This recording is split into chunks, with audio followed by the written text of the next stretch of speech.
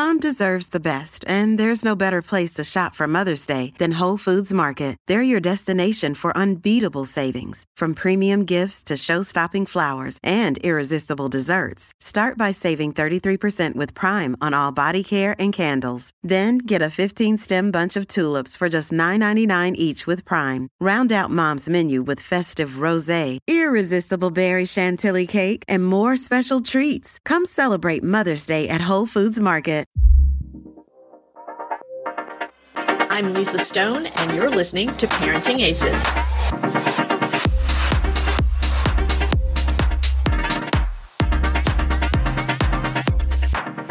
Welcome to Season 11 of the Parenting Aces podcast, part of the Tennis Channel Podcast Network. I'm your host, Lisa Stone, and this week we are talking strength and conditioning training with James Shapiro, a strength and conditioning coach based here in Southern California, who I recently met online and am thrilled to have a chat with him and help you all understand the importance of strength and conditioning training, when your kids should start, and what they should be doing.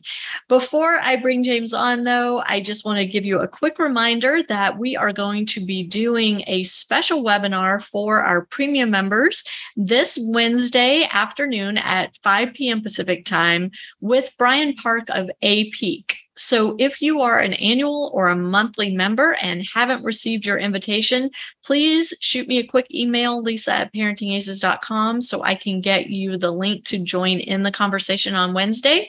And if you're interested in joining and haven't become a premium member yet, this is the perfect opportunity. Go to parentingaces.com, click on the join button, and it'll take you step by step through the very simple process of getting signed up. All right, that's it for those bits of information. Now let me bring you James Shapiro and our chat about strength and conditioning. Hey, James, welcome to the Parenting Aces podcast. It's nice to meet you after a few weeks of email back and forth, but glad to have you on the show. Thank you so much, Lisa, for the opportunity. Yeah, I know our communications and emails, we've been playing tag, the phone call, just going back and forth, leaving messages. So I'm really happy to be part of the episode and love to jump into this, I think, really great discussion and piece of what this episode is about, which is about fitness, which is about the strength conditioning and just tennis. And a lot of the stuff, I know you have a bunch of questions that you'd love to ask for the long-term development and many other kind of subtopics. Yeah, absolutely. And just a reminder to the listeners, if you want to watch the video version of this podcast, you can do that on our website, parentingaces.com, and on our YouTube channel. So if you want to see James's smiling face, you can check that out. But otherwise, we are on all your favorite podcast apps. So happy to have you, James. And let's jump right in. As I do with every new guest to the podcast, I want to just ask you how you got started in tennis. So we got to go back a while. And I was kind of a late bloomer to the game of tennis, as I learned also later on. But I started playing around 12 years old. And it came first from a source that kind of somewhat is familiar with a lot of players, starting off with the parents, right? So my dad got me into it because I saw him working with a few ITF, maybe some college players, some WTA players, and I never really paid attention to the game growing up. I was always playing other sports, baseball, soccer, and it kind of captured my mind. I was so interested in it. And throughout the years playing and developing as a junior, I started to realize, one, I was good, but I wasn't as great as maybe some of the people I work with right now. So that kind of cultivated me to still have a relationship with the game, where I later became a USPTA professional level tennis coach throughout my college years. That was about 4 years, granted, and had some great opportunities inside the Northeast region. But that transitioned me into the personal training, the strength conditioning side of things for about now 9 years. Now, ever since moving from coast to coast, I started to realize, coming out here and working with a lot of people in the Southern California region, that tennis needs to have its own respect in the game of fitness and strength conditioning. And I saw a void. Now, ever since moving back out here also, I kind of seen that with the time that I've had, after 2 graduate degrees, that I can finally maybe go back to playing tennis, because I hadn't picked up a racket in over 9 years. And wow. I fell back in love with the game.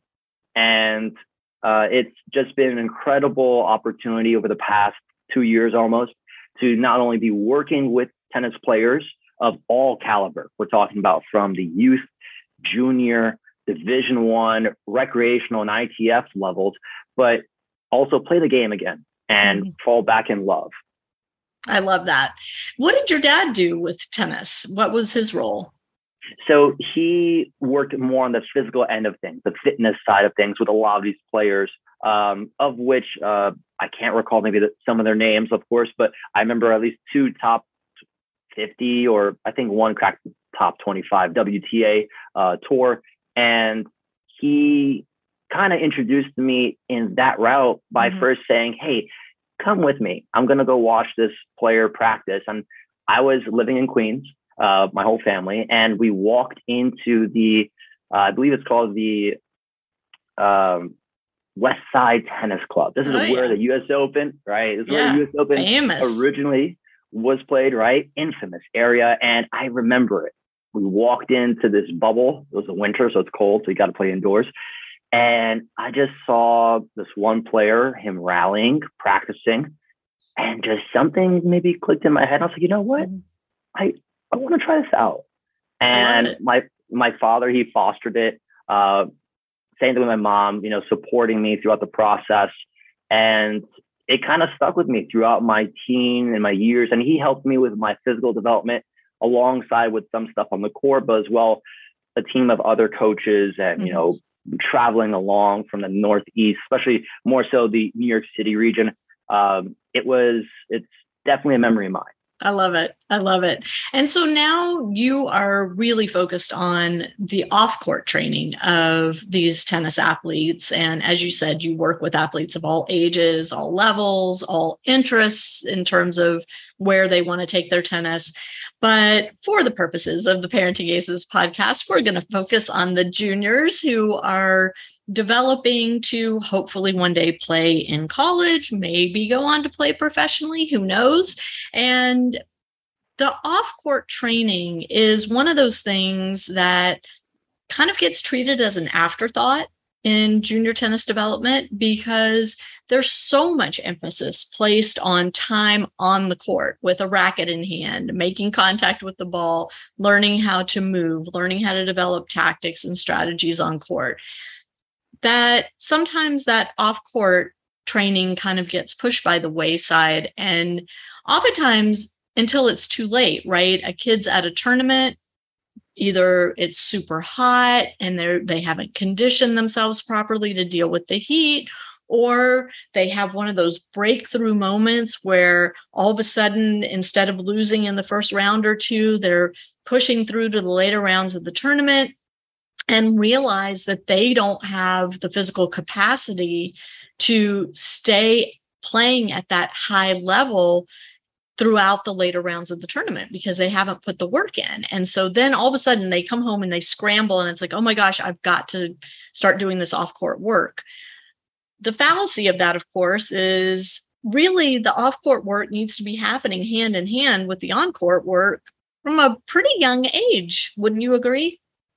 I would agree. And I know the game has, and a lot of professionals, a lot of coaches, a lot of players and former players have this kind of difference of opinion of when should a child start, when should their son or daughter start playing tennis. And we hear a lot of different answers. And from the professional realm of strength conditioning and fitness, there are also a whole host of different opinions. Sure. But, starting as young as let's say 5 years old to that 9-year-old range, I think it's a critical area for these kids, not just to practice on the court, like you just mentioned, skill development, the tactical, the technical development at a young age is super important, but also having them just develop as athletes from the movement capacity side of things in a fun environment has to be a priority.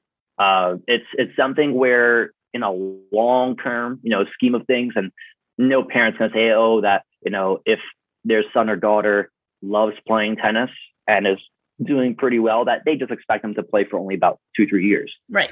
We don't hear that. No. We hear that they want to keep playing and the enthusiasm is still there. So that same enthusiasm has to be fostered in the development for their fitness, their conditioning, and games, the variability of training. I could talk endlessly also about what to do, but it comes down to how well they are developing their movement skills and capacity. And it's funny enough, kids are the quickest learners sometimes. Sure. In the sense that you tell them to do one thing and all of a sudden, they just almost transfer it right away, not just on the court, but the next session. Mm-hmm. So that variability and variety that you introduce to them in training is an utmost priority. And I'm going to just interrupt you 1 second, because one of the things that we talk about a lot on the Parenting Aces podcast is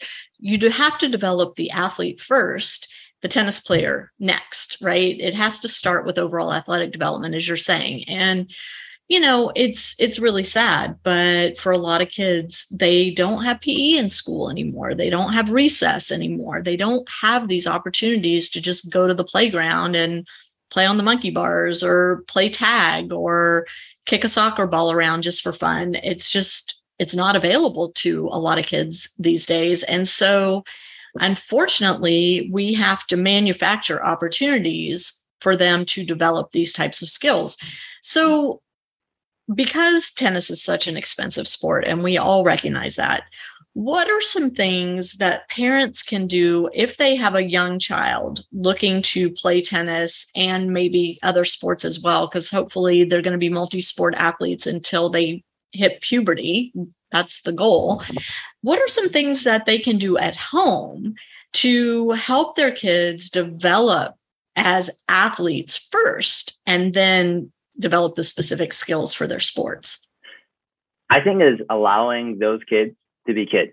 You hit the nail with the hammer by saying, there are these opportunities that when we grew up, we had PE, we had opportunities to have fun playing outside during school hours or even after school. Mm-hmm. And of course, our world has changed so much since then that those opportunities have to be manufactured. They have to be produced.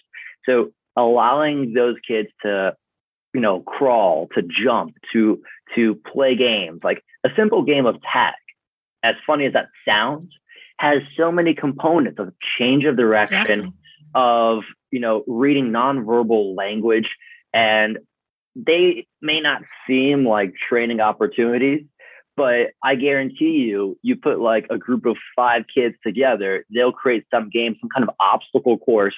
And there's so many components of pure athleticism, especially with their size. Right. If the younger, the crazier it gets, of course, you have to be careful, what they're doing. But it's absolutely insane how their bodies can contort and recover and change direction and run and jump. And that still has to happen. And right. all those things are low level kind of fitness related objective measures, but they're super important. So doing that stuff at home, introducing some small stuff from a ground-based system. If you have, some things at home, like small mini bands, small tubes. I've had stuff and opportunities with kids where, I'm trying to crack up jokes, but at the same time, they're trying to juggle something and I'm asking them simple math questions like 2 + 2, stuff like that. And that's cognitive training. Right. As well as hand-eye coordination and a lot of stuff on that end. I think parents, if they're looking to start off something at home like that, your imagination is only going to be matched up with the imagination and creativity of your child. Right. I mean, even things like, blowing up a balloon and batting a balloon back and forth and seeing how many times you can hit it before it touches the ground. Things like jumping rope, playing hopscotch, all the things that, sound old fashioned and kind of silly, but the skills that the kids develop by playing these different games or doing these different activities, first of all, it's not fitness training to them. It's a game. It's fun. So it, lends itself to them wanting to participate, wanting to get better. And it doesn't have to be a, work or a chore. It should be fun.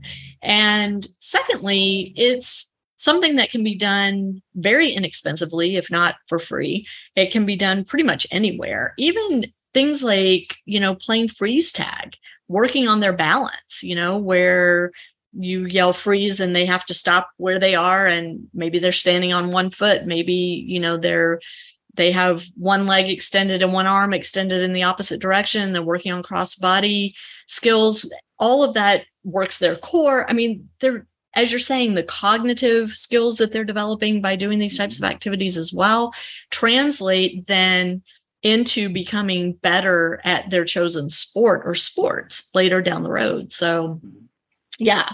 So we're saying, as soon as your kid is old enough to move, you can start things. I mean, there's the famous story of Wayne Bryan, hanging the tennis ball mobiles over the boys' crib, and them batting at the tennis balls as infants. And, they went on to do some pretty good things. Yeah. Yeah. So in terms of like organized fitness training, at what stage do you feel like a child needs to be doing, something with a fitness trainer, fitness coach that is going to be tennis specific as opposed to athlete, kind of specific? I think that age range is, and this could be arbitrary. It could be off by a few years. I think definitely once a child, boys and girls kind of differ a little bit in that end for when they also enter puberty and the stages of puberty. I think when those stages start to become present, and, we all know of, kids or ourselves when we had our growth spurts, that we went from feeling normal or, them feeling normal to all of a sudden feeling like a giraffe, feeling like they just don't know how to move, or they become clumsy out of nowhere. And if your child is a junior or you're a coach listening and you're working with juniors, you know exactly at that young stage what summer it happened in, and you're like, what the heck just happened? Yeah. Now they can't run. Now, these ground strokes and these serves and just rallies look completely different. And those kids are going to say that exact same word, like, all these things just feel different. I think that's a great opportunity to start, not maybe working essentially one-on-one privately with a fitness coach, a strength conditioning coach, but it could be involved into a small group setting. And I think that's a great area because remember, these are still kids. They're going to be shy when they're with their friends or with other people that they know or friends that they develop in a group setting. They can actually probably progress faster to that end. The one-on-one private stuff, that's super important, especially when it comes down to specific needs and kind of areas that need to be developed for the tennis game.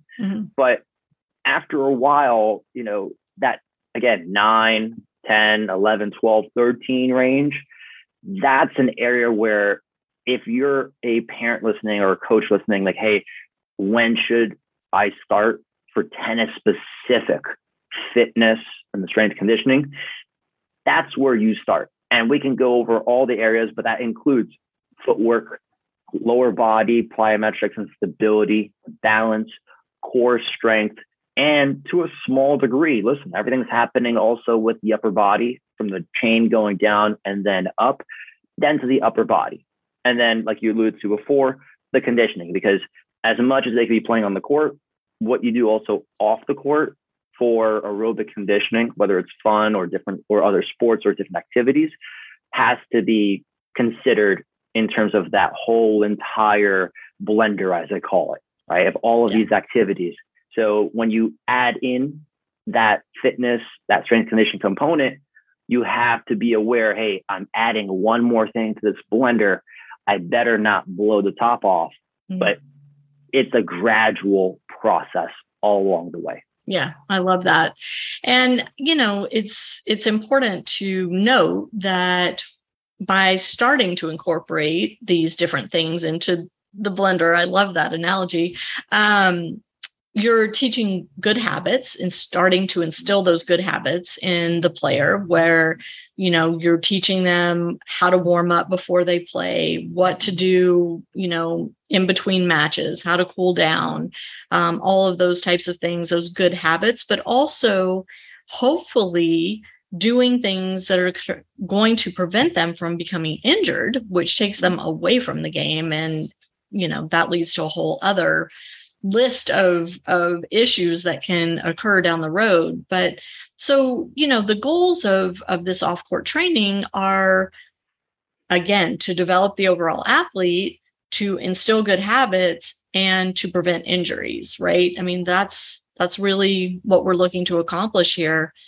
What are some of the specific things that let's start with the youngest kids, the kids that are just starting to enter puberty. And that's when you're saying they're starting to become a little awkward in their movement. Maybe their balance is off. Maybe they're tripping over their own feet, or, all of a sudden their serve motion's out of whack because they're taller. Their center of gravity is not as low as it used to be. So what are some of the things to start at that beginning phase of puberty? I think it's introducing movement mechanics that are also going to be relative to their game. Like you mentioned, not just their balance, but how low can they actually go for, let's say, a very traditional coaching cue of a split step, right? Mm-hmm. Going from that position. And it starts off with the balance. You got to have a foundation for everything you do.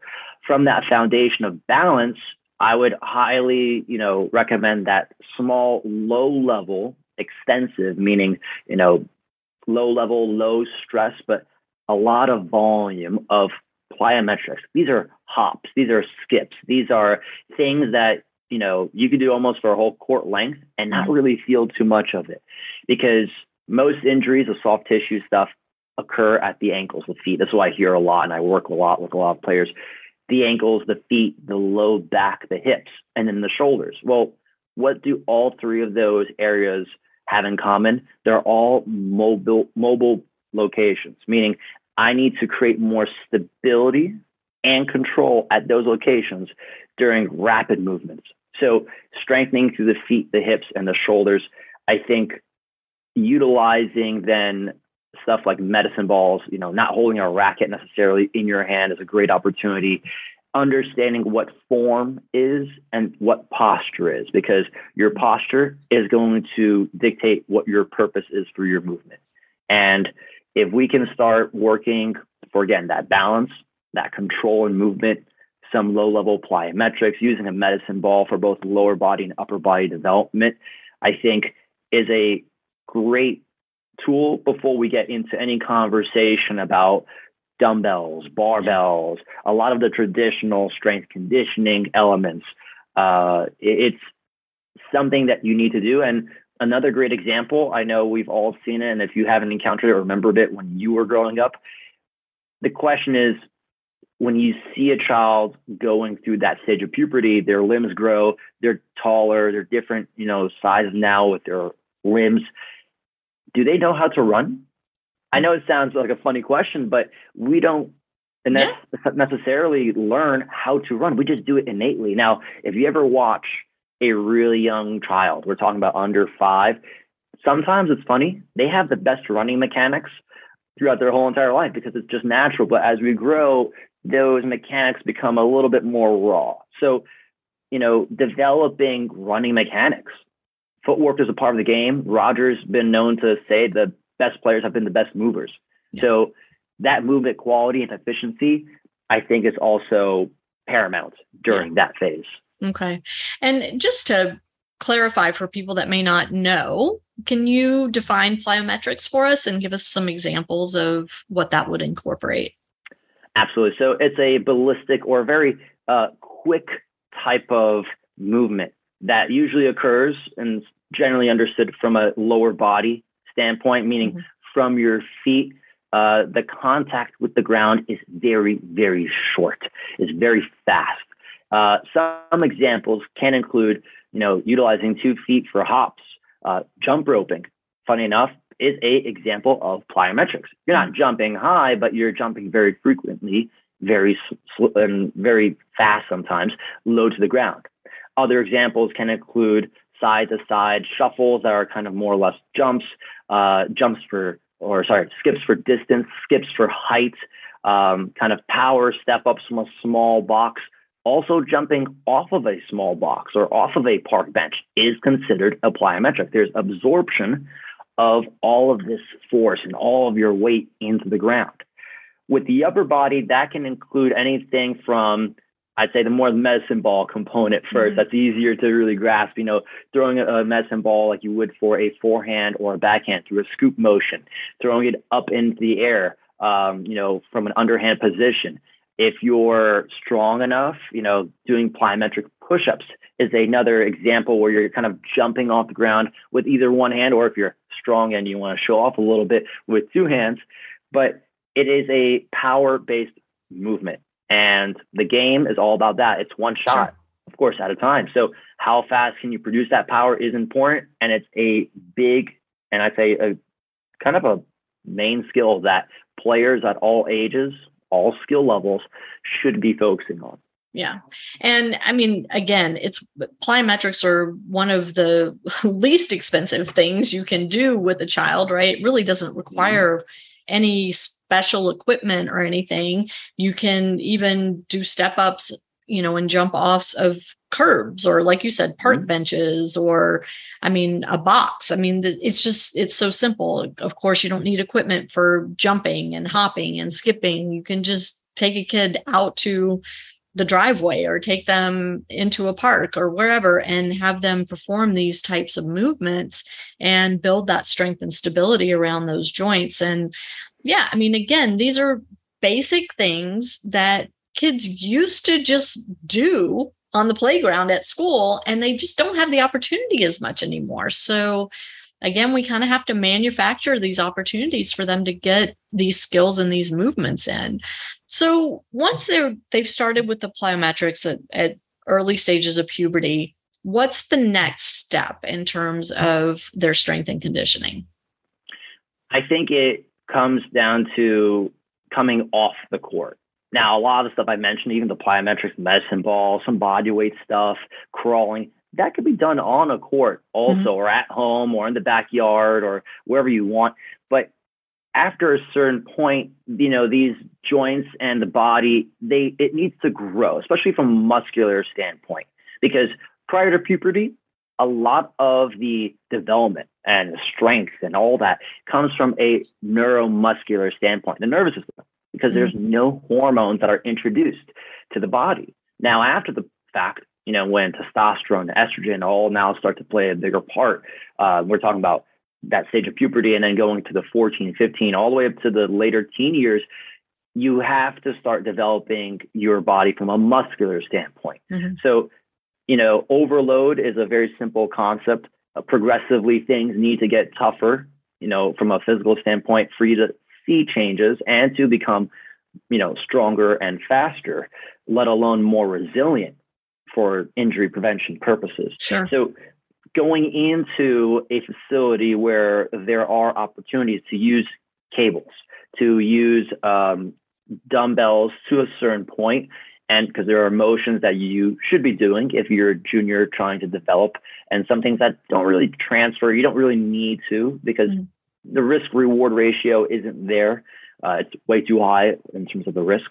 And some stuff from a barbell perspective, the limitations there are only based upon where this child is growing, their experience as an athlete. And as you referenced earlier, sometimes these athletes don't do this until it's too late, and now they're playing catch up. Right. So the importance there is, can we think about this as a long-term athletic development model from the kid stage, 5, 6, 7, 8, all the way through their teen years. So that way around, as the game gets tougher, gets faster, and is more physically demanding, that those demands are matched up with what they're doing off the court. Yeah. Yeah. And before we went online, we were talking a little bit about how the mental side of the game really translates into the off-court training as well as the on-court training, and concepts such as mindfulness, staying present. Those are skills that can also be worked on with a strength and conditioning coach. Can you talk a little bit about how those skills are incorporated into the off-court training and then translate into the into the on-court play? It's Sunday. No, I'm in weekend mode. Sorry about that. Well, I think that the same challenges, the same opportunities that these kids and junior players go through on the court, whether they're struggling with one thing or another on the court, there are the same kind of challenges and opportunities off the court. Now, granted, I have maybe experience to maybe a few other people as well, being not just a former junior growing up playing tennis, but also then becoming a coach, understanding that role, working with kids from, again, 5 all the way to 18, 19, and then transitioning to the fitness and strength conditioning side, that as a coach, I have a responsibility, but I also see an opportunity for that mental and emotional strength and development. So even though we're off the court, no racket in hand, there are things from, let's say, a movement quality standpoint, this athlete is having an issue with, and there's a struggle, this is a weak point.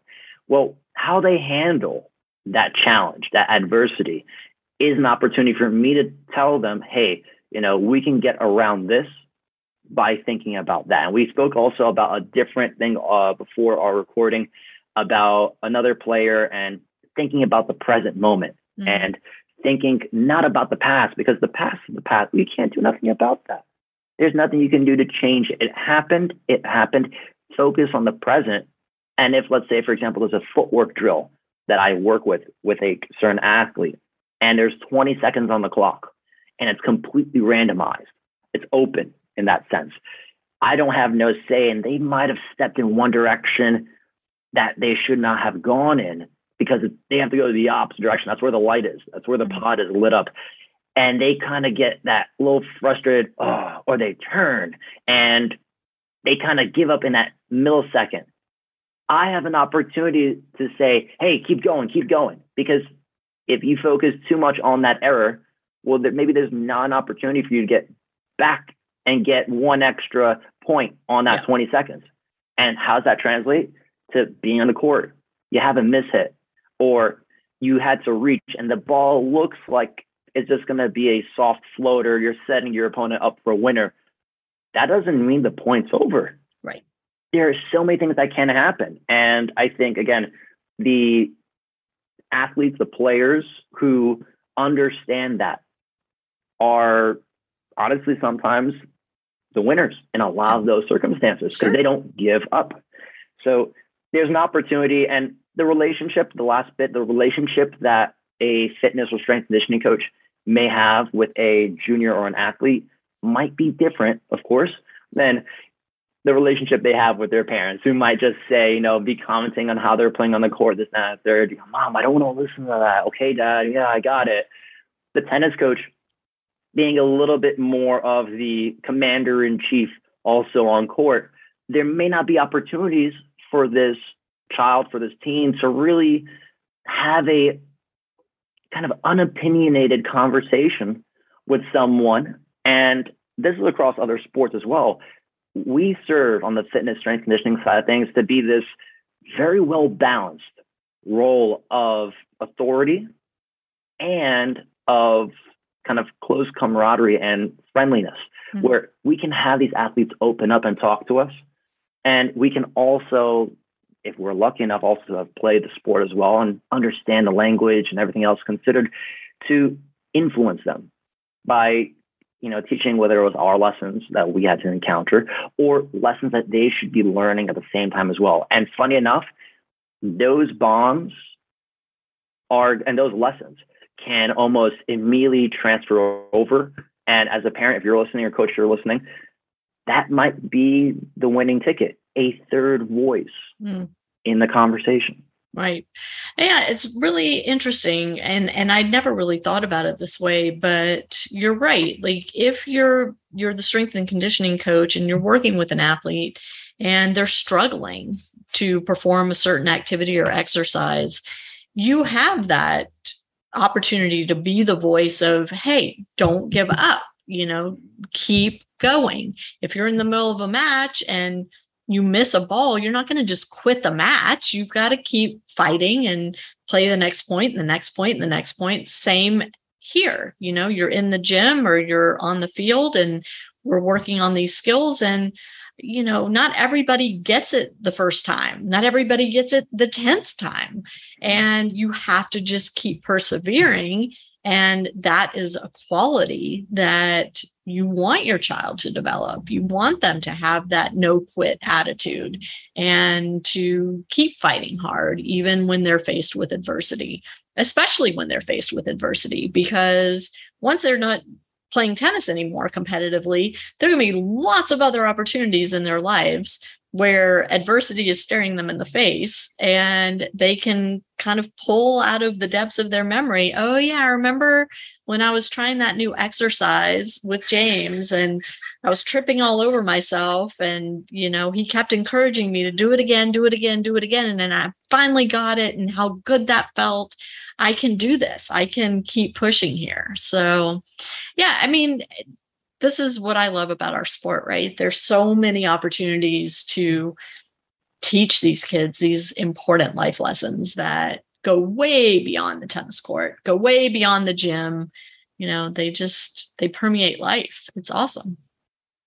Yeah, I couldn't agree anymore. It's not just the game. We're not just only focused on the result, but we're also focused about the process. Yeah. So James, I have a question for you, and I didn't even mention this in our pre-show conversations, but if somebody's looking for a strength and conditioning coach, a fitness coach for their child, how do they go about finding somebody that's qualified, that is going to be teaching skills that are not just going to enhance them as overall athletes, but are tennis specific and are going to translate well to really growing in the sport of tennis? It is a difficult process. Yeah. Let me tell you that. I like how you kind of shrugged off if you're watching the recording. You're like, I've been there. The process. Yeah. It is tough. And I'll explain it in two parts. One from the professional standpoint and one from the, I'd say, on-court, referencing part. It's a issue that's only, I'd say, really present in the United States, in the US, where the fitness industry isn't one, I'd say, regulated to a certain point. There isn't a unified regulatory agency. You have a ton of certifications. And if you're a parent listening to this and you hear this agency and that and this specialization and this, you're like, what do these acronyms mean? I have no idea. I guess this is a really good person or they look qualified. There are all these letters in front of their name. It is a tough process. And if you're, trying to figure that out then from a professional standpoint, and you're trying to look through friends and families, you're trying to go through coaches, a lot of coaches do not know, and these are tennis coaches, do not know who sometimes to refer out to. Sure. They know physical therapists, they know chiros, they have some, it's usually a club atmosphere. A lot of people know a lot of people, but the fitness side of things, if you're at a tennis club, those areas are sometimes not even present at all at the club level, let alone, opportunities to know where to go. So, and this actually was a conversation that was a part of a conference at the US PTA conference down in Seal Beach. Bunch of coaches, they did not know who to refer out to. Mm-hmm. and I saw that as an opportunity. But if you were to find someone, I think one, if they had played the game before, big bonus there. If they also express more or less the, I'd say, proficiency and understanding how the human body moves, that's another big bonus. In most cases, you're also going to have to rely on a network to that end. There aren't too many professionals who work with athletes to that end. But if you get your child through a small group setting for fitness, kind of developing that aspect first, usually high schools also have a lot of strength conditioning coaches, fitness coaches. There are areas of that direction to go through. And I think contacting your regional, USTA kind of representative or USPTA representative, there are some resources there and to kind of help you to understand who to go to. But it is a very difficult area that I hope, we can start building from a professional standpoint. This is, from talking for me, a former USPTA coach, and now, 2 master's degrees later, 9 years of experience, and, the love of working with a lot of these athletes, that I really want to foster that area. Yeah. And it is tough. I mean, we have the ITPA that Mark Kovacs started, and that's a great resource too for finding professionals that do know and understand tennis specific training. But you're right. It's, the fitness industry is not well regulated. I mean, for that matter, neither is the tennis coaching industry. We do have the certifying organizations, but as I've discussed many, many times on this podcast, coaches are not taught junior tennis development when they go through a certification process with these coaching organizations. They're not taught about, long-term athletic development. They're not taught how junior comp works. They're not taught how college recruiting works. So, even when there are certifying organizations, the qualifications to get certified may not be sufficient to get the level of quality that you're looking for in a coach or trainer. So asking questions is always super important. Referrals are always a great way to go too. But so James, if somebody's interested in talking to you and getting more information on what you offer, what's the best way for them to get in touch with you? Absolutely. Well, first off is probably going through a contact page through my website. That's jameslshapiro.com. And, starting to have a conversation there. I work with a lot of people, not just in the Southern California region, but also across the U.S. through different time zones. And, I put out a lot of educational kind of blog posts to that end and that extent for tennis performance, what to do in the weight room, how to kind of gauge development over years as well as a lot of other topics. That's one. And I think one of the purposes I found as well, working with this community back again now, after all these years, is to educate. Because, finding a coach on court is pretty easy in this end, right? But as you just alluded to, it is also still difficult to find someone or to ask questions as a parent, if you're listening, or a coach, if you're listening, to then enhance your understanding. That's one area I want to be a contributor and do the most I can to help parents make the informed decision, or coaches, but also then understand the process as well, because that's an area where we want to do the best. My parents did the same thing. And I work with a lot of parents who want the best for their son or daughter. We all do. They want right? to get any resources. Yeah, we all want the best for our kids, but sometimes it's just really tough to find the right person or team of people to help our kids reach their dreams. And so, listen, that's why Parenting Aces is here. We're trying to bring these resources to the parents that are looking for them. And so now, parents, you have one more resource in the fitness arena, James Shapiro. We will have a link to James's website in the show notes on parentingaces.com. So make sure to click on that and take a look at the resources that he has provided for all of you and will continue to provide.